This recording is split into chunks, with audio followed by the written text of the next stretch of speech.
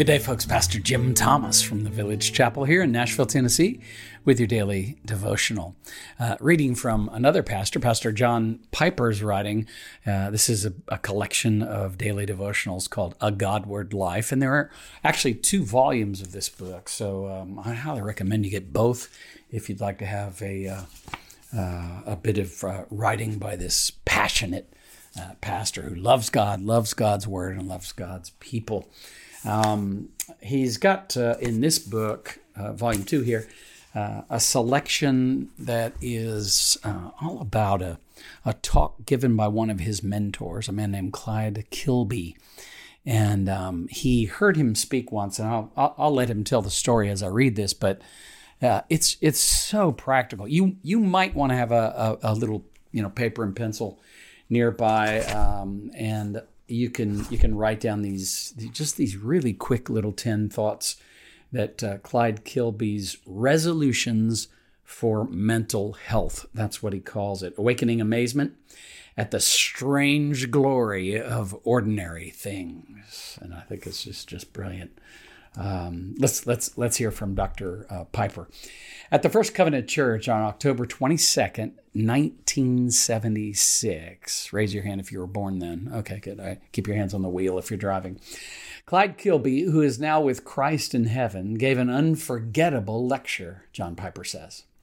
I went to hear him that night because I loved him. He had been one of my professors in English literature at Wheaton College. He opened my eyes to more of life than I knew could be seen. Oh, what eyes he had. He was like his hero, C.S. Lewis, in this regard. When he spoke of the tree he saw on the way to class in the morning, you wondered why you had been so blind all your life. Since those days in classes with Clyde Kilby, Psalm 19:1 has been central to my life, says John Piper. The sky or the heavens are telling of the glory of God.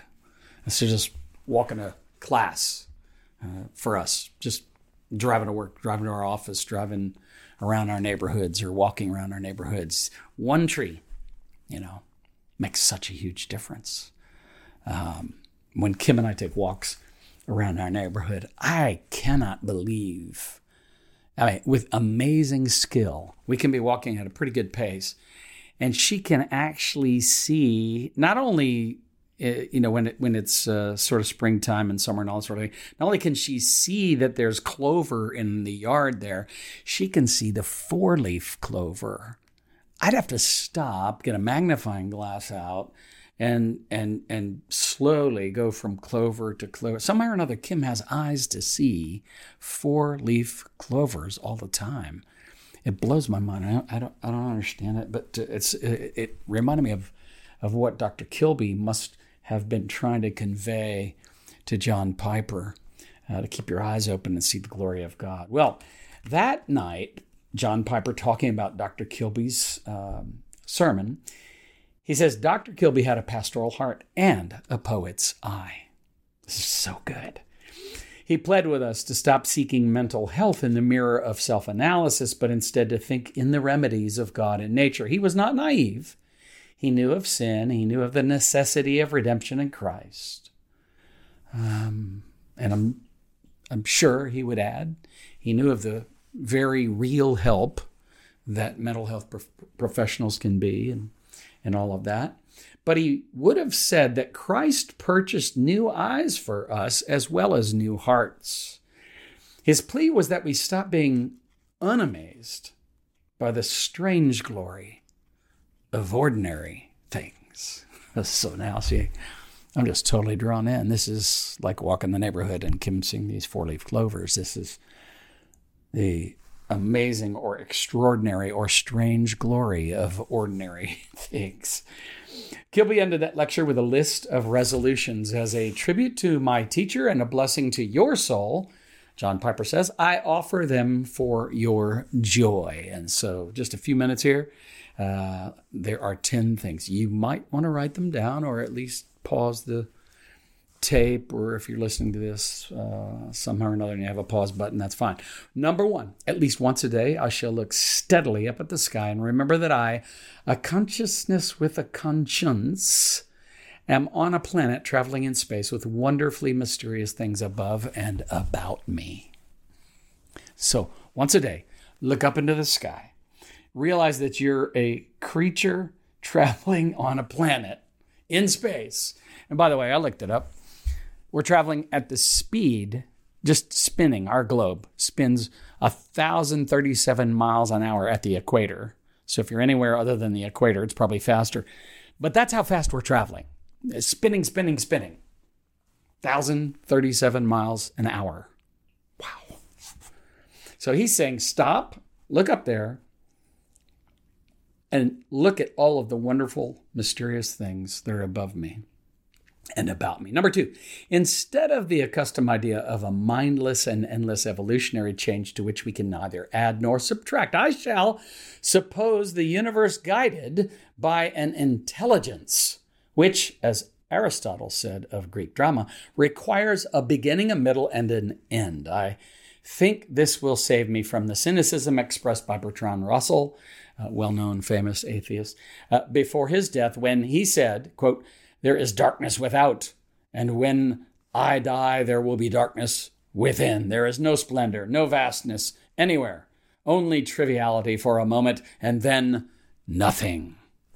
Oh my goodness, what despair. Okay, give Bertrand Russell credit for acknowledging the despair that follows from his conclusions that there is no God, no meaning to life, no splendor, no vastness, all of that. But that doesn't mean I have to agree with his conclusions. Number 3, Clyde Kilby's, what does he call these things again? Resolutions for mental health, as recorded in John Piper's book here. Number 3, I shall not fall into the falsehood that this day or any day is merely another ambiguous, plodding 24 hours, but rather a unique event filled, if I so wish, with worthy potentialities. I shall not be fool enough to suppose that trouble and pain are wholly evil parentheses in my existence, but just as likely ladders to be climbed toward moral and spiritual maturity.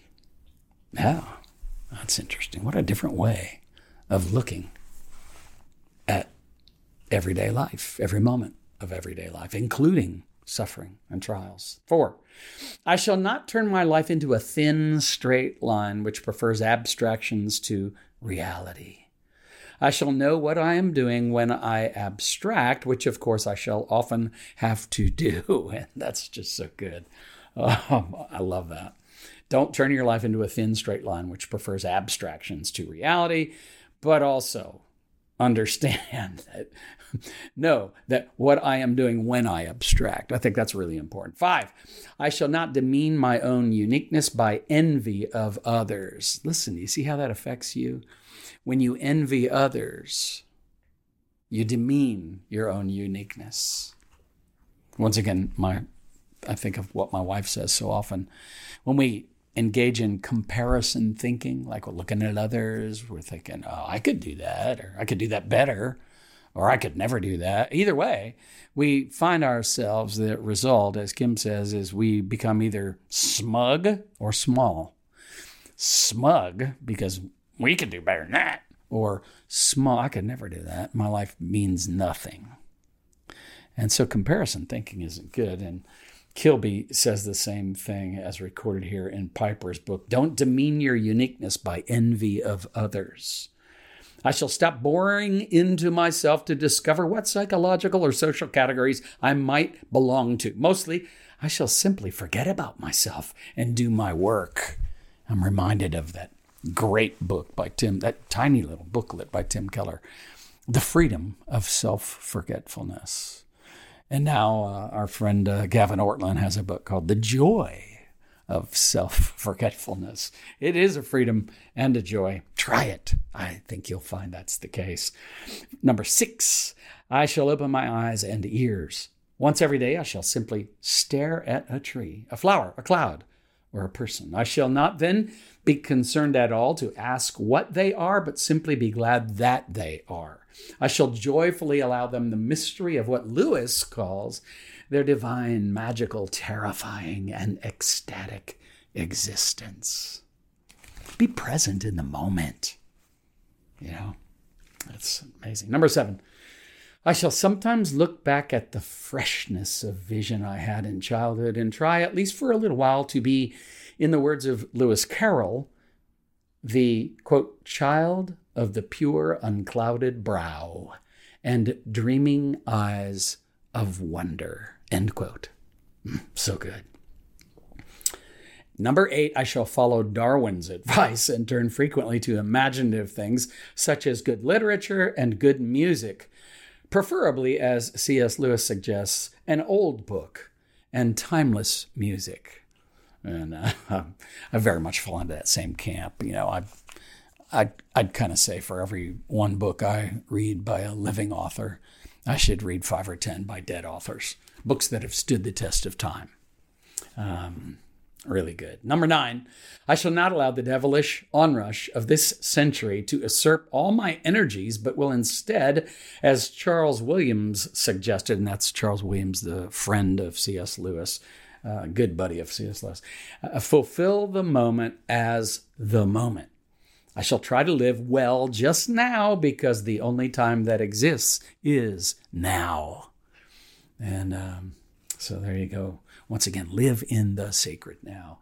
Number 10, even if I turn out to be wrong, I shall bet my life on the assumption that this world is not idiotic, neither run by an absentee landlord, but that today, this very day, some stroke is being added to the cosmic canvas that in due course I shall understand with joy as a stroke made by the architect who calls himself Alpha and Omega, the beginning and the end.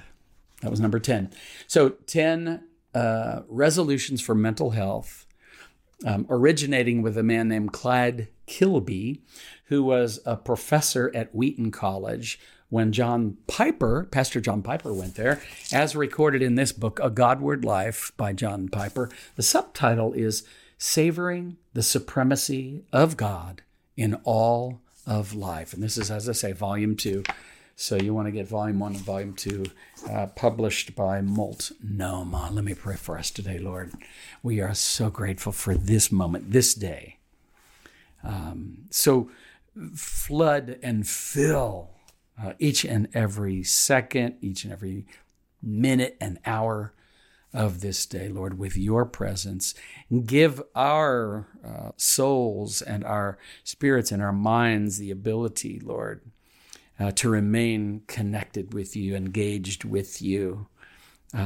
Fill us to overflowing with wonder and astonishment as we look around at all that creation has to offer in the way of signs pointing to you, the architect, the designer, the creator, sustainer, and ruler of everything.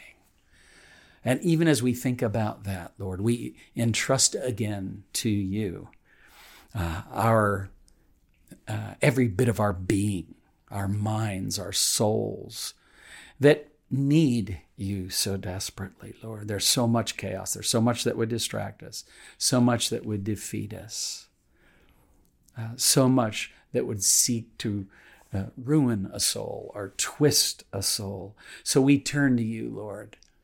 And may the light of your love flood the darkness that's all around us, and even the darkness that is encroaching inside of us, Lord.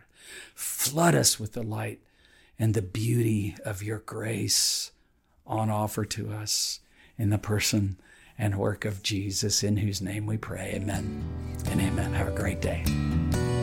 Daily Devotions with Pastor Jim Thomas is a resource of the Village Chapel in Nashville, Tennessee. If you find this daily devotional beneficial, leave a review and share it with friends and family. For more resources or to support our ministry, visit our website, thevillagechapel.com. Artwork for this podcast by Kim Thomas. Music by Phil Kagi.